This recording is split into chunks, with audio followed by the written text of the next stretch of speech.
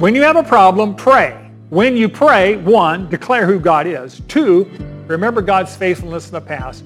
And 3, depends on God's promises in the future.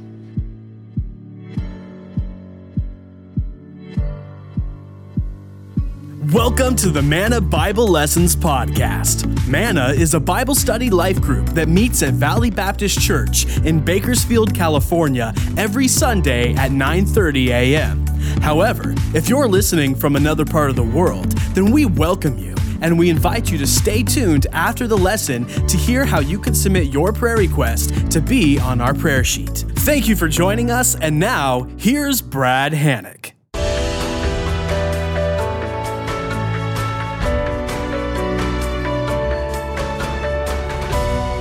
Fellow students, if you would open your Bibles. Today we're going to be in 2 Chronicles. I know we've been in Kings. We're doing this kind of sequentially, but we're going to be moving back and forth between Kings and Chronicles.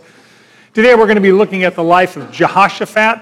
As you know, we've been in the study of the kings of Israel and Judah. They're biographical sketches, historical narratives about their lives. And one of the advantages of biography is it's extraordinarily practical.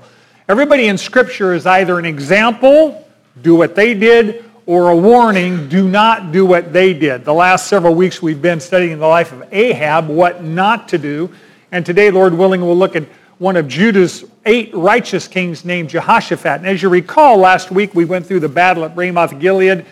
Good King Jehoshaphat had made an alliance with wicked King Ahab. They went and invaded Syria, actually a border town called Ramoth Gilead, trying to capture it, and they failed in that attempt. Ahab was killed, and Jehoshaphat could have been killed, except God intervened and spared his life. So today we're going to take a look at Jehoshaphat's life following that event. So if you'd open your Bibles to 2 Chronicles 19, beginning in verse 1. Then Jehoshaphat, the king of Judah, returned in safety to his house in Jerusalem. Jehu, the son of Hanani, the seer, went out to meet him and said to King Jehoshaphat, "Should you help the wicked and love those who hate the Lord, and so bring wrath on yourself from the Lord? But there is some good in you, for you have removed the Ashtaroth from the land and have set your heart to seek God." So Jehoshaphat lived in Jerusalem and went out again among the people from Beersheba to the hill country of Ephraim and brought them back to the Lord, the God of their fathers. He appointed judges in the land in all the fortified cities of Judah, city by city. He said to the judges, "Consider what you are doing, for you do not judge for men, but for the Lord who is with you when you render judgment. Now then, let the fear of the Lord be upon you. Be very careful what you do, for the Lord our God will have no part in unrighteousness or partiality or the taking of a bribe." Here's the principle. Spiritual leaders prioritize teaching God's word to God's people and helping them do what it says. Spiritual leaders prioritize teaching God's word to God's people and helping them do what it says. Now, within a couple of weeks before this event, maybe even only a week or so, Jehoshaphat has been in Ramoth Gilead, and he is almost killed by the Aramean charioteers. Remember that he was counseled by King Ahab to wear his royal robes going into the battle, and Ahab disguised himself as a common soldier. Clearly, Ahab was hoping that they would kill Jehoshaphat, thinking that it was him. Now, this is the kind of person you want to do an alliance with, right? Someone who's willing to sell you over the river and hope that you get killed instead of them. So Jehoshaphat is now coming home. Before he gets inside the city walls into his own house, God sends Jehu, the son of Hanani, the seer, the prophet, and tells him a word from the Lord before he gets home. And God confronts Jehoshaphat with his sin of helping the wicked and loving those who hate God. He should not have made an alliance with a wicked king like Ahab. The normal consequences of this behavior is wrath and judgment of God. However, coupled with that, God says there is some good in you. You did destroy the Ashtaroth, which was a part of the Baal worship, and you have set your heart to seek the Lord. I want to discuss that briefly. Setting your heart to seek the Lord is not something that happens by accident. Setting the Lord to seek your heart, knowing the Lord, requires intention, requires discipline, and requires sacrifice. David said in Psalm 27, "One thing one thing I have asked from the Lord, that I shall seek, that I may dwell in the house of the Lord all the days of my life, to behold the beauty of the Lord and to meditate in his temple. Verse 8, when you said, seek my face, my heart said to you, quote, your face, O Lord, I shall seek. You know, we ask the Lord a lot of things. We talk to the Lord about a lot of stuff. If you made a record of your prayer requests to the Lord for the last year and read them back, some of them would be humorous, some of them would be downright sad, and some of them you couldn't believe came out of your mouth, right? That's just how we are with the Lord. You know, we kind of go to the Lord, and whatever's top of mind, we kind of dump on him, right? Lord, you know, I was thinking, there we go, right? David said, I'm really only asking one thing of God. One thing. I want a deeper relationship with you. I want to know you better. And it's one thing to say, I want a deeper relationship with the Lord. It's another thing to actually demonstrate that by doing something about it. It's been said that the road to hell is paved with good intentions. Let me give you a rule of thumb. If you say you want something, anything, doesn't matter what it is, if you say you want something and it doesn't change your behavior or your schedule, you don't want it. If you say you want something and it doesn't change your behavior or your schedule, you lying to yourself, right? It ain't going to happen because you don't care enough to make the changes in your life for that to happen. Seeking the Lord means more than desire. It means discipline. It says, I'm going to do the things required to have a relationship with the Lord. And you say, what will that be? Well, if you want a relationship with another human being, what do? You make time in your calendar for that person. Right? Love is spelled a four-letter word, T-I-M-E. If you say, I love you, but I never have time for you, guess what? You don't love them. Time means love. God told David, seek my face, pursue me, I'm available, I want a relationship with you, David. David said, I will seek your face. I will make knowing you the number one priority in my life. By the way, this seek your face, it has the connotation of intimacy.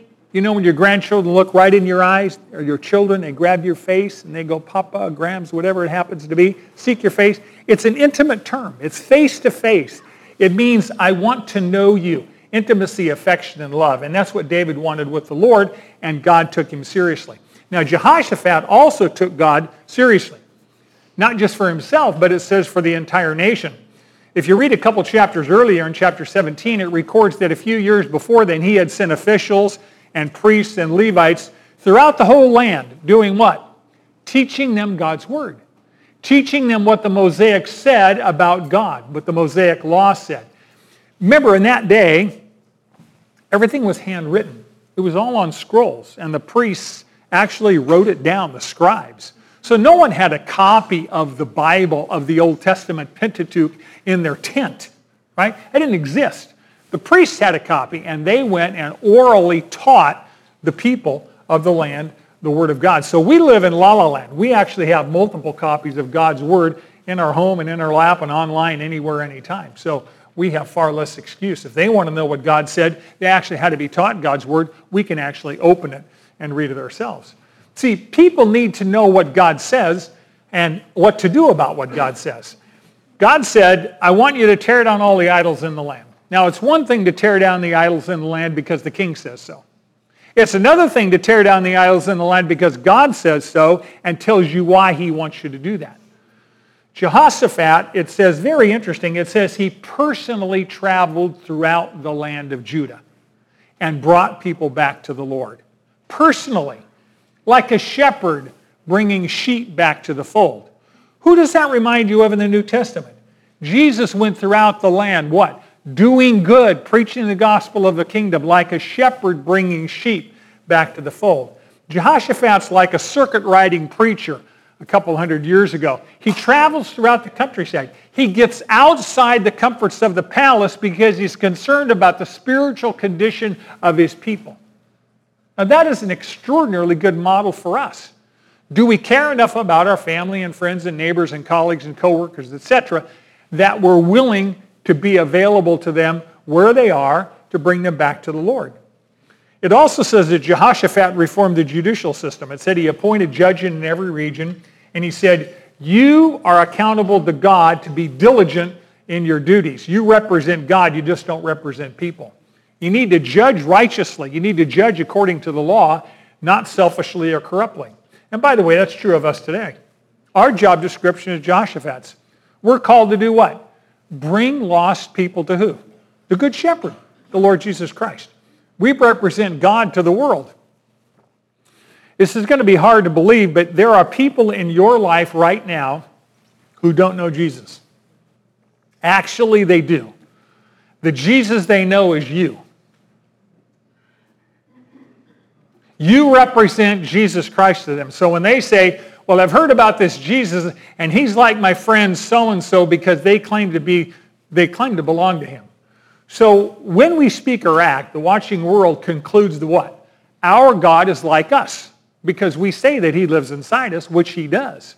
So we need to be living in a way that accurately represents the God who we say lives inside us. That way the world will know who God is and they'll want a relationship with him. That's what Jehoshaphat did. Very, very righteous man at this point in his life.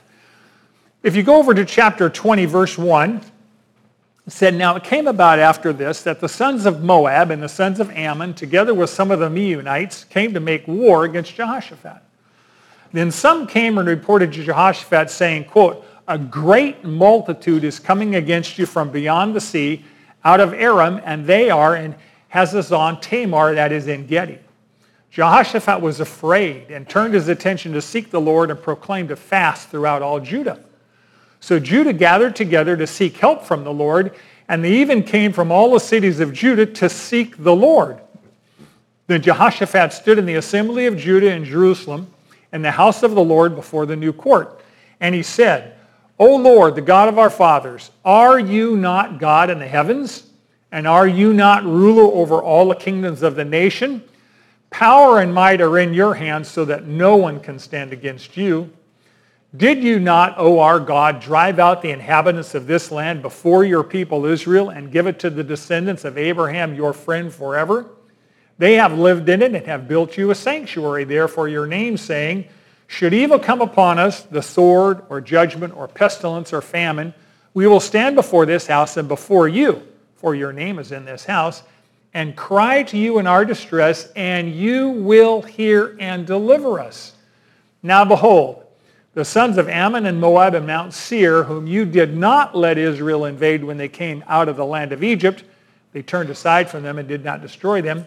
See how they are rewarding us by coming to drive us out from your possession, which you have given us as an inheritance. O our God, will you not judge them? For we are powerless before this great multitude who are coming against you, nor do we know what to do. But our eyes are on you. Here's the principle. When you have a problem, not if you have a problem, when you, just wait, sooner or later you will have one, right? When you have a problem, pray. When you pray, declare who God is, remember God's faithfulness in the past, and depend on God's promises for the future. When you have a problem, pray. When you pray, 1, declare who God is. 2, remember God's faithfulness in the past. And 3, depends on God's promises in the future. Now, Jehoshaphat has spent apparently some period of time following this war in Ramoth-Gilead. He spent his time traveling throughout the nation, strengthening his people spiritually, bringing them back to the Lord, and now he faces an imminent invasion.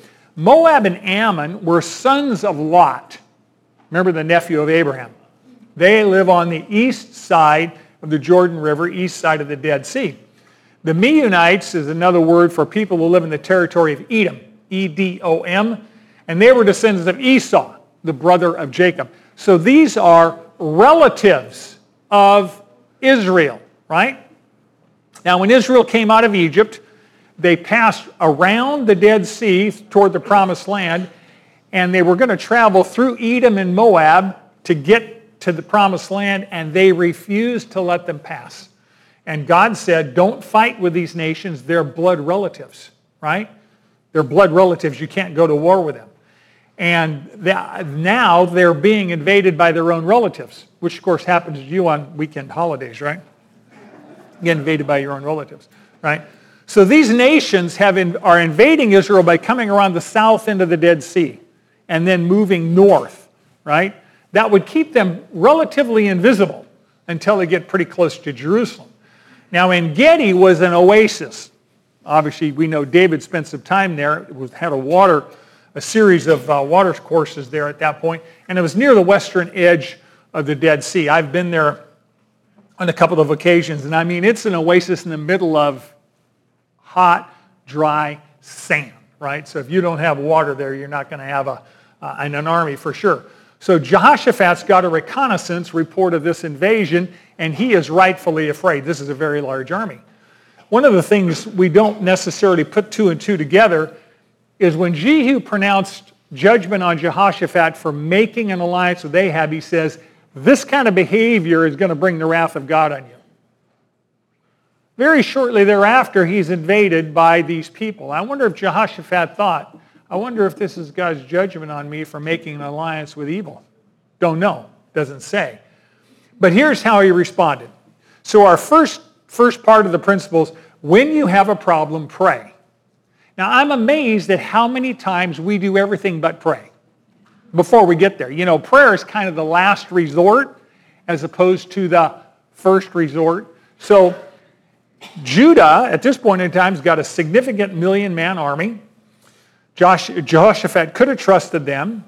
Jehoshaphat could have sought an alliance with another kingdom, but instead he seeks God. First thing, he prays. Many people, matter of fact, I'd say most people, when they're healthy, wealthy, and powerful, they don't turn to God and depend on him. They turn away from God and they trust in their own strength. Now, it's a measure of Jehoshaphat's growing maturity that he trusted God even though he was in a position of human strength. By the way, this is not his first invasion. Several weeks ago, we looked at King Asa, which is Jehoshaphat's father. Now, in 901 BC, a couple decades earlier than this, actually 3 or 4 decades, Judah was invaded by a 1 million-man army from Cush in Egypt. Jehoshaphat would have been about 7 years old during the time of that invasion. And as you remember, God miraculously rescued King Asa and Judah from that 1 million-person army, and I think that made a huge impression on Jehoshaphat. So Jehoshaphat prays, but he calls for a national day of prayer, a national time of prayer and fasting. People walked from all over the nation to come to Jerusalem. You know, we take this for granted. It says they all came to Jerusalem, and it tells you they came with their little ones, their children, their families. And we think, well, it's no problem. Jerusalem's only 25, 30 miles, maybe 40 miles. Just jump in the car and go. You get there in 20 minutes. No, they walked. You know what that is? W-A-L-K, no Segway, no bike. They W-A-L-K, they walked, which means it could take a day or two to get to Jerusalem for this prayer meeting. So this is not a small commitment. They're invaded. This is a national crisis. The government could be overthrown. They could wind up being slaves to Edom and Ammon, so they prayed. How did they pray?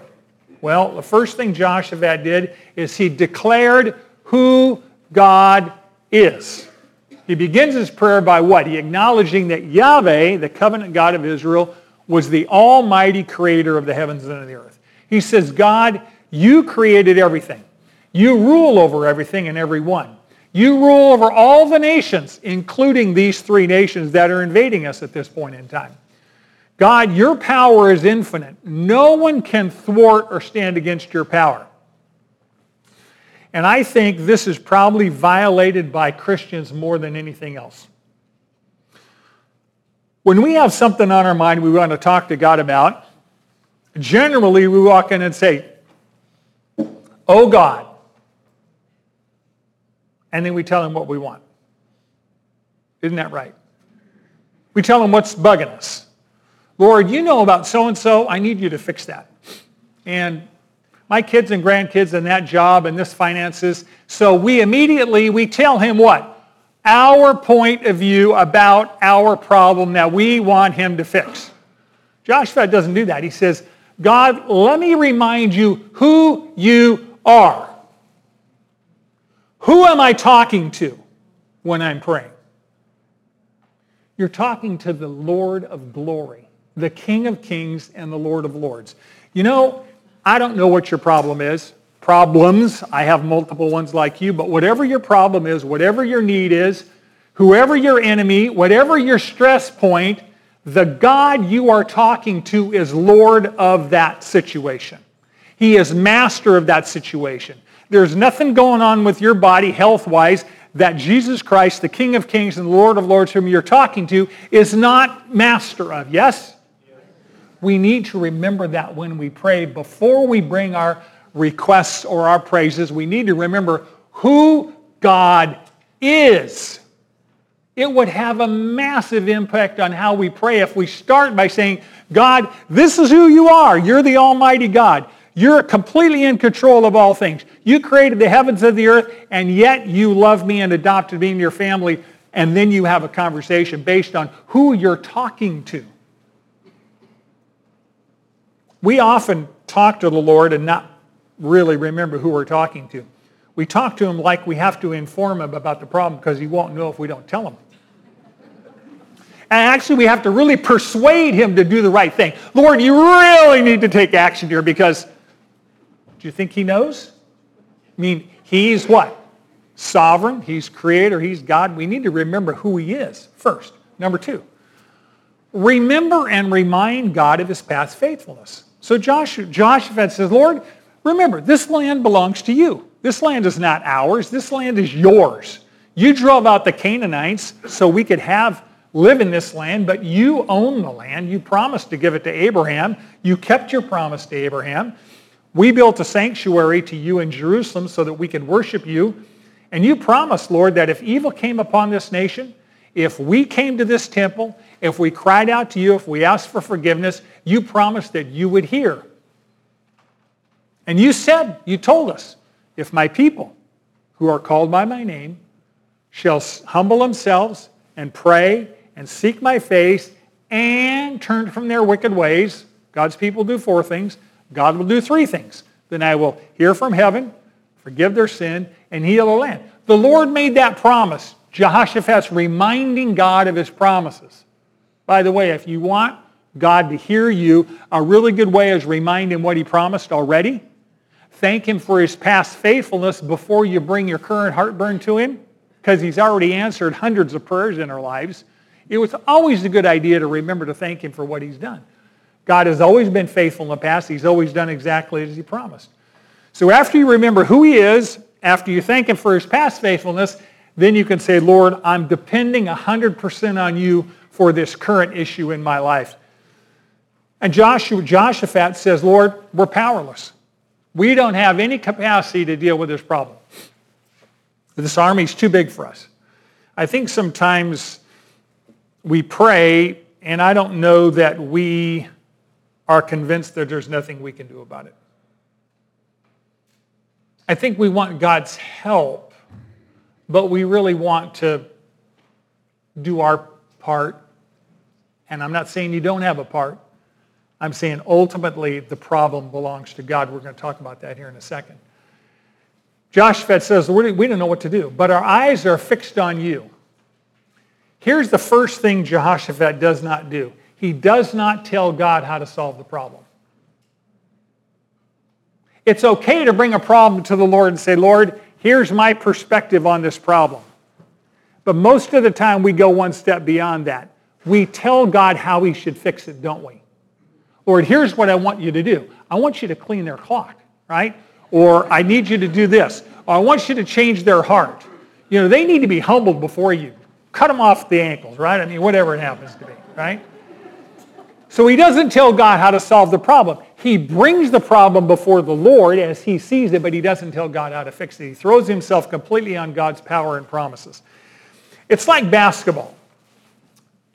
You're in the final second of the game. It's a tie score. It's a championship game. If you get the ball, your job is to get the ball to Michael Jordan. Now, you have a problem in your life. Your challenge is to get the ball to who? God. which means get it into his hands. And then don't steal it back. Right? We need to stop telling God how to fix our problems. It's not that we don't bring the problem to him, but he knows what the problem is and what the solution is. God immediately responds to Jehoshaphat's prayer. Verse 14. Then in the midst of the assembly, the Spirit of the Lord came upon Jahaziel, the son of Zechariah, the son of Benaniah, the son of Jael, the son of Mattaniah. That's his whole history. The Levite of the sons of Asaph. And he says, quote, "Listen, all Judah, and all the inhabitants of Jerusalem and King Jehoshaphat. Thus says the Lord to you," quote, "Do not fear or be dismayed because of this great multitude, for the battle is not yours, but God's. You need not fight this battle. Station yourselves, stand and see the salvation of the Lord on your behalf. O Judah and Jerusalem, do not fear or be dismayed. Tomorrow go out to face them, for the Lord is with you." Jehoshaphat bowed his head with his face to the ground, and all Judah and the inhabitants of Jerusalem fell down before the Lord, worshiping the Lord. Here's the principle. When you surrender yourself to God, your problems are his. And so are the solutions. When you surrender yourself to God, your problems are his, and so are the solutions.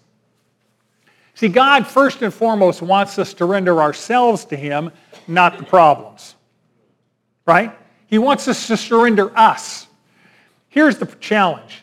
If you don't surrender yourself to God, but you do surrender the problem to God, then you just want God to solve it. You just want God to be your servant. God, I'm not going to surrender myself to you, but I'm going to surrender this problem to you. I would appreciate it if you'd take care of it. And do this, and this, and this, and this, right? So God says, I want your surrender fully to me before you surrender the problem to me. Because if you don't surrender yourself to me, we're going to have a disagreement about what the problem is. Because we think we know what the problem is. Almost always we don't know what the problem is. We misdiagnose the problem. Only when we see it from God's point of view will we have an accurate diagnosis so we even understand what the problem is. And that's what Jehoshaphat does. He surrenders himself. Judah surrenders themselves to the Lord and says, Lord, we surrender ourselves and we don't know what to do about this problem. And Jahaziel comes to them and says, do not fear, for the battle is yours, not yours, but God's. It's not your battle to fight. God will fight this one for you. God had commanded Israel before they entered the land. In Deuteronomy 20, verse 3, quote, "Hear, O Israel, you are approaching the battle against your enemies today. Do not be faint-hearted. Do not be afraid or panic or tremble before them, for the Lord your God is the one who goes with you to fight for you against your enemies to save them." Jesus said in John 16:33 to his disciples, "In the world you have tribulation, but take courage," what? "I have overcome the world." Conflict is inevitable, but God's power is greater than the world's power. The world system, as we know, is at war with God and God's people. But our faith, our hope, our joy, our confidence lies in the fact that what? God's sovereign control is over all things, and he promises to provide and protect people. Now, when you look at historically how God works through his people to win victories, sometimes he works through the people to win the battles. You know, did David, by God's power, conquer Goliath? Of course. But David actually had to pick up the stones and sling them. Right? He actually had to do something. In God's power, but he actually had to do something. Gideon actually had to break pitchers and wave torches for God to win the battle over the Midianites. Ehud in the book of Judges actually constructed a dagger and went to Eglon and stabbed him with it. Right? Joshua spent most of his life under the authority of the Holy Spirit doing what? Fighting battles in Canaan. David did the same thing. So you say, well, God promises to give his people a victory, and there are times you have to get off your blessed assurance and do something, right? Like pick up the phone, like take action. There's other conflicts when God fights for you and you don't do anything. Right? The 10 plagues in Egypt. Was there any human component to those? Other than announcing them, God did 100% of that. Opening the Red Sea. Did he get any help from Israel to open the Red Sea? They walked through on dry ground after it was done. Jehoshaphat, Asa, and Hezekiah, we're going to find out, all experienced God's supernatural victories without any human help. But that's not always the case. There are times when the Lord tells you, I'm going to do this on your behalf. Here's what I want you to do. And you take action after you've talked to him about it, not before, obviously. See, Israel still is commanded to exercise faith. He says, you have to go out to the battlefield tomorrow, which means put your armor on, go out to the battlefield, face the enemy, and then watch. But you have to go to the battlefield in order to watch what I'm going to do. So there are things that the human follower of Jesus has to do. When they hear God's promise to them, they fall on their faces and they worship the Lord. By the way, that's a very good model. Anytime God speaks to you, the right response is worship. Especially when he says no. See, we have no problem worshiping when he says yes. We go, God, you're so good, you gave me my way. Really? I thought you surrendered yourself to him and said, Lord, I want your way. Yeah, okay. Verse 21. When Jehoshaphat had consulted with the people, he appointed those who sang to the Lord and those who praised him in holy attire as they went out from before the army. And he says, quote, give thanks to the Lord for his loving kindness is everlasting. I heard John Biller preach about verse 22 years ago.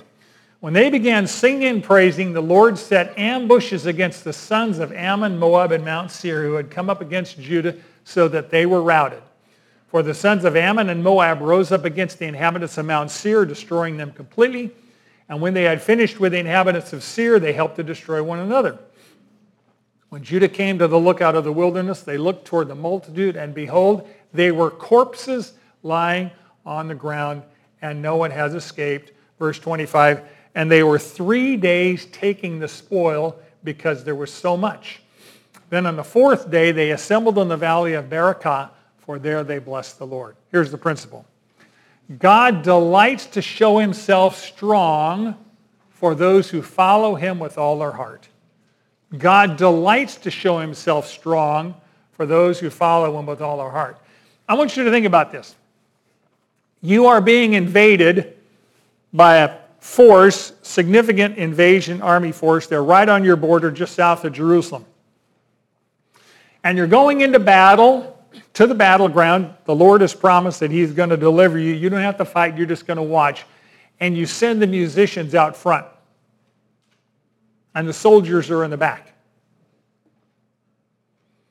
And they're singing praises to God as the nation marched toward the battlefield. They're exalting his everlasting love and his promise to fight on their behalf. Now, you would have to believe that they believed God's promises because the musicians were on the front line. I mean, a drumstick against a spear. Either you're going to believe that what God said is true and he will deliver you, and you are praising him in advance for what he has promised to do. Question. How often do we do that when we pray? How often do we say when we have a significant problem, whether it's personal pain, health issue, family pain, relational pain, financial, whatever it is, Lord, I'm praising you in advance for whatever you choose to do with this problem. Lord, I'm praising you in advance for what you're going to teach me through this problem. Lord, I'm praising you in advance for the glory that this problem is going to bring you, regardless of how you decide to deal with it. Do you believe that he is worthy of praise before the problem is fixed, or only afterwards, when you happen to like what he did?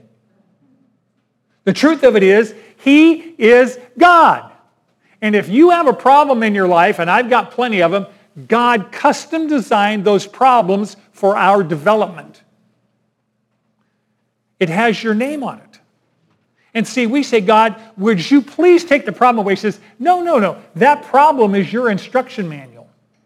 I'm making you like Jesus. This problem is a blessing because it is for your benefit.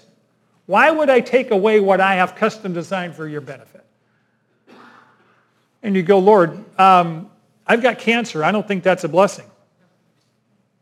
God causes all things to work together for good, even evil things. God's not the cause of evil, but he, praise his name, uses everything to shape us like Jesus Christ.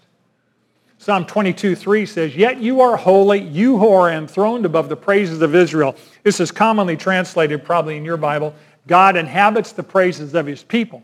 So where there's praise, the presence of the Lord is. That's why I encourage you strongly. Praise him before the request, praise him after the request, praise him regardless of what he chooses to do because he loves you. And it says that God set ambushes. Now, we're not exactly sure how God routed the enemy.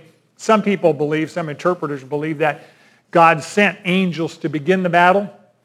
Now, we don't know whether angels appeared like men, or whether these various tribes just fought each other out of jealousy. But it does say that the Moabites and the Ammonites fought against the Ammonites, destroyed them, and then they fought against each other. So it was a battle of literally military suicide. They just started fighting with each other. And it says when they got there, the ground was littered with corpses, and there was so much booty, it took 3 days to collect all the spoil. And on the fourth day, they did the right thing.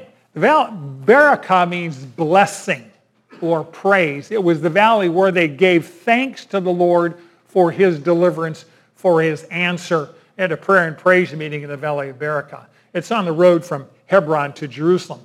And they remind us, say thank you.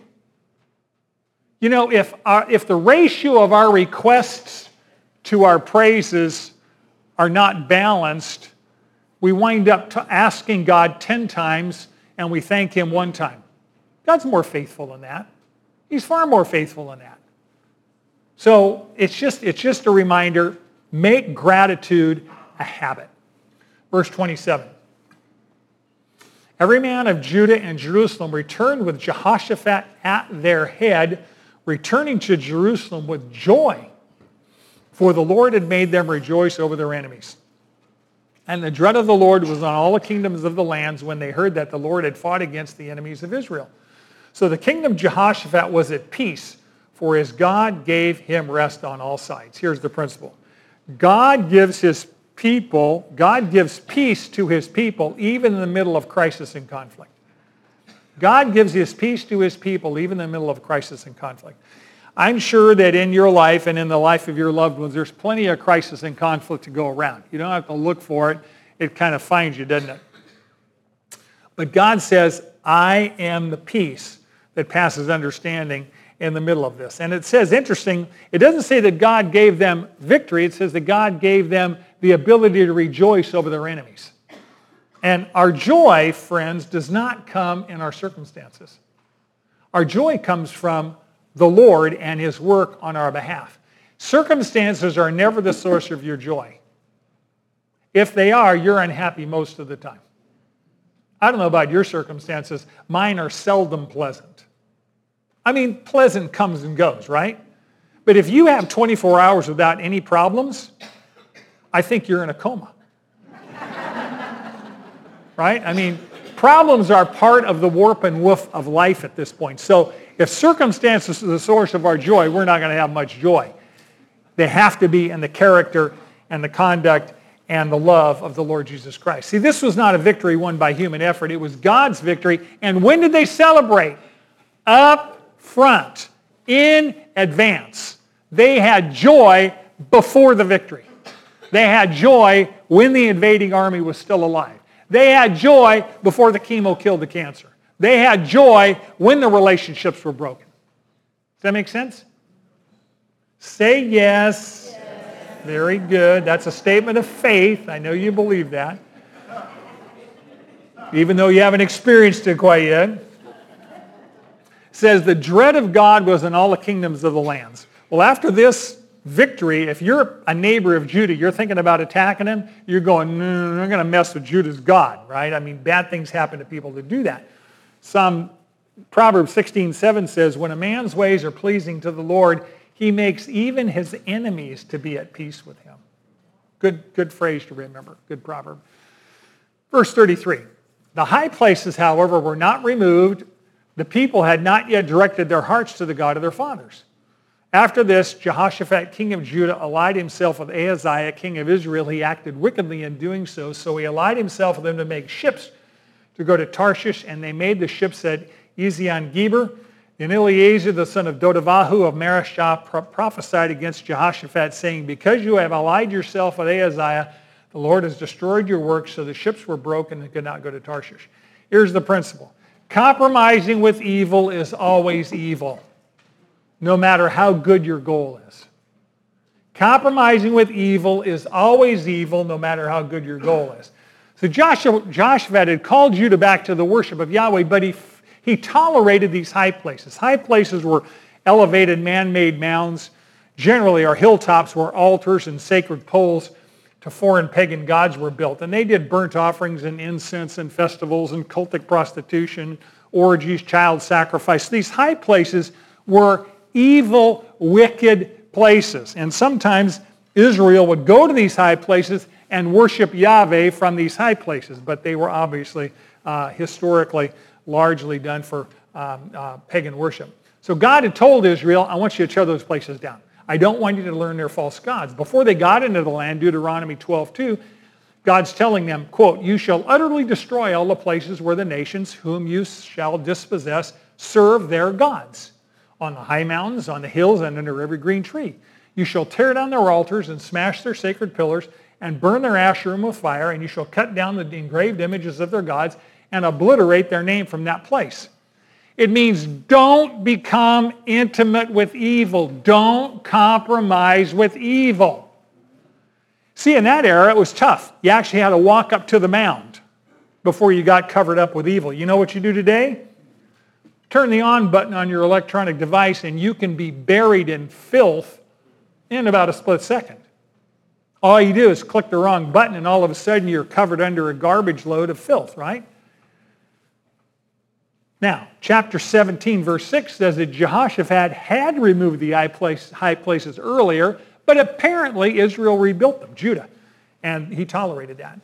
So Jehoshaphat's primary character flaw, character sin, was that he continually made bad alliances with evil people.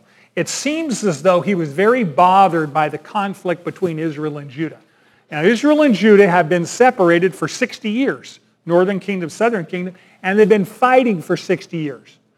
Jehoshaphat had a good goal. He wanted Israel and Judah to get along, just like in your family, right? He wanted unity, which was a legitimate goal, but his means to achieve that goal were sinful.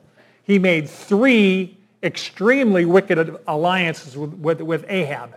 He made a political alliance with Ahab, and of course he sealed that by contracting a marriage between his son Jehoram and Ahab's daughter Athaliah. He made a military alliance with Ahab. The win of the battle at Ramoth-Gilead almost got himself killed. And thirdly, he now, as we just read, made a commercial alliance and shipping alliance with Ahab's son Ahaziah. And God told him what he thought of that. He said he acted wickedly in doing so.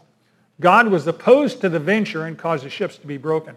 In 2 Chronicles or Corinthians 6:14, God commands his people to not be unequally yoked or bound together with unbelievers. When 2 oxen are yoked together, guess what? They are walking what? Together in the same direction at the same pace. Now, alliances are yokes. Alliances are covenants that take 2 separate entities and make them into one. When you have an alliance, you have a legal obligation and a pooling of resources that are committed to a common goal. The problem is this. Followers of God and followers of Satan serve opposing gods, have opposite values, walk divergent paths, and guess what? They're headed for opposite destinations, right? One with God, one separated from God. So when Christians make alliances, bound together, contractual covenant alliances with people who are not people of faith, Most of the time, the Christian is the one who winds up compromising their faith in order to keep the human relationship intact. And that's exactly what happened to Jehoshaphat. So Jehoshaphat's son marries Ahab's daughter Athaliah. She moves to Jerusalem, and she imports idol worship to Judah from her daddy's family, her mummy's family, right? Jehoram reigned for 8 years. Athaliah is his wife, and her family in Israel become his counselors. Did you know that in-laws are influential? They are very influential. In this case, they were disastrously influential because they counseled Jehoram wickedly for 8 years before he died. And after his death, his son Ahaziah became king at 22. He reigned for 1 year, and he was evil. And when he went to visit Ahab's son, another Jehoram, he was killed by Jehu, who was exterminating all the descendants of Ahab. When Athaliah saw that her son Ahaziah is dead, what does she do? She kills, systematically slaughters all the royal family of Judah. Any potential heir of the line of David was killed by Athaliah, Ahab's daughter, and she reigns over Israel. And if the infant Joash had not been rescued and hidden, the line of David would have been exterminated. Now that's a problem because God promised David what? Messiah is coming from your family tree. They were within one baby of that promise not coming true. All because of what? One unequally yoked marriage. It matters. Who you are committed to matters. The Christian should not depend on alliances with people who do not follow God. You know why? You don't need alliances with people who don't follow God. You already have an eternal ally, and his name is the Lord Jesus Christ. You have an advocate with the Father. You have your defense attorney. You have your Savior and your Lord. If you enter into any human contract, I'm not talking about I can work for so-and-so. You can work for people that don't share your faith. You can hire people that don't share your faith. I'm talking about a legally binding agreement like a business partnership or a marriage. If you enter into those arrangements without God's blessing, there's a price tag. A serious price tag. It's going to compromise your relationship with the Lord. There is no goal, no matter how good, that justifies disobeying God's word. Here's a principle. You can write it down. Intimacy with evil costs you fellowship with your Heavenly Father. Intimacy with evil costs you fellowship with your Heavenly Father. See, no parent would allow their 5-year-old to sign a contract without their approval. At least I think they wouldn't. In today's culture, sometimes I wonder about things, right? But here's the point. Who is your Father? Your Heavenly Father, who loves you. Our Heavenly Father says, don't make binding agreements with people outside my family. Don't bind yourself to someone who's not following me. Does that make sense? I know you're nodding. One of the advantages of Jehoshaphat's life is we can look at the wonderful things he did and we can look at the foolish things he did, and Scripture says they were written for our instruction. So anytime you read biblical characters and historical narrative, you're going to find things that God says they did well, you should emulate, and even in God's people, with only 1 or 2 exceptions, there's always something recorded where they sinned, where they slipped, where they stumbled, where they made errors. And the Lord says, pay attention to that, learn from that, don't do that. So Jehoshaphat, even though he's a righteous king and God gives him very much a thumbs up for being a good king and a righteous king, did some things that God said that was wicked. And we should learn from that so we do not follow in those footsteps. Okay, let's summarize and then we'll have Tom do prayer and praise. Spiritual leaders, by the way, if you're a parent or a grandparent, you are a spiritual leader. If you have nieces or nephews, you're a spiritual leader. What I'm saying is, if you're breathing, you're a spiritual leader because people are watching you. You prioritize teaching people God's word and helping them do what it says. And the last phrase is really important, because if you know what God says and you don't do what God says, You're now accountable for more than if you didn't know in the first place. Number 2, when you have a problem, pray. I know that sounds so obvious, but it's really important that you do it first, right? Pray. And when you pray, first, declare who God is. Don't forget who you're talking to. When you pray, remember God's faithfulness in the past. Thank Him for being faithful in the past. And number 3, depend on God's promises for the future. When you surrender yourself to God, your problems are His and so are the solutions. Remember we talked about if you surrender the problem to God and you don't surrender yourself to God. Here's how you know you haven't surrendered yourself to God. When you're telling Him what to do. Anytime you tell God what to do, you have not surrendered yourself to God. You might have said, Lord, I want you to deal with the problem, but you haven't surrendered yourself. When you surrender yourself to say, Lord, I want what you want. I want you to manage this in any way, shape, or form you see fit that will bring you glory. Whatever that is, I'm willing. And then He owns the problems and He owns the solutions. And one of the things that I have found out in these decades of living is God's solutions are almost always unexpected. How many times does God solve your problems in ways you go, I never thought of that. Who would have done that like that? Only God. Because He's God, right? You're His children. He loves you. He loves to show Himself strong on your behalf. Our problem is not God's faithfulness. Our problem is we put God in our box and we say, God, here's the problem, here's the solution. God says, number 1, my understanding of the problem is far greater than yours, and my solution, I want to bless you beyond what you can comprehend. And that leads into the next one. God delights to show Himself strong to those who follow Him with their whole hearts, like Judah did. God gives peace to His people even in the middle of crisis and conflict. See, we think that the solution to peace is no crisis, no problem. Lord, I will have peace when there's no problem. Well, in that case, you're never going to have peace because you're going to have problems until the day you die, right? It's the grace of God that gives us peace in the middle of the conflict. That's supernatural. And then lastly, compromising with evil is always evil, no matter how good your objective is. And we get into trouble here when we think God needs our help. God, this is a goal I believe you want me to do. And He might. But we get ahead of God. We try and help Him. We're impatient. So we're like Sarah who says, Abraham, why don't you just go into my handmaid Hagar and let's have a baby with her? And that's a human solution, right? And that's compromise because of against God's will. And the Arabs and the Jews have been fighting for 4,000 years.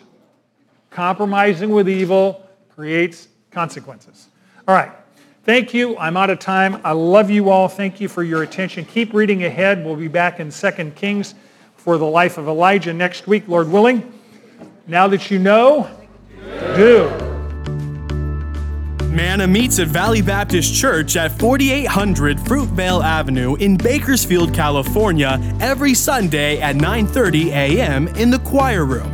We would love for you to join us. Here at Manna, we believe in doing life together. So if you're in need of prayer, submit your request to mannabiblepodcast@gmail.com, and our class will be happy to pray for you. Thank you for joining us today, and now that you know, do.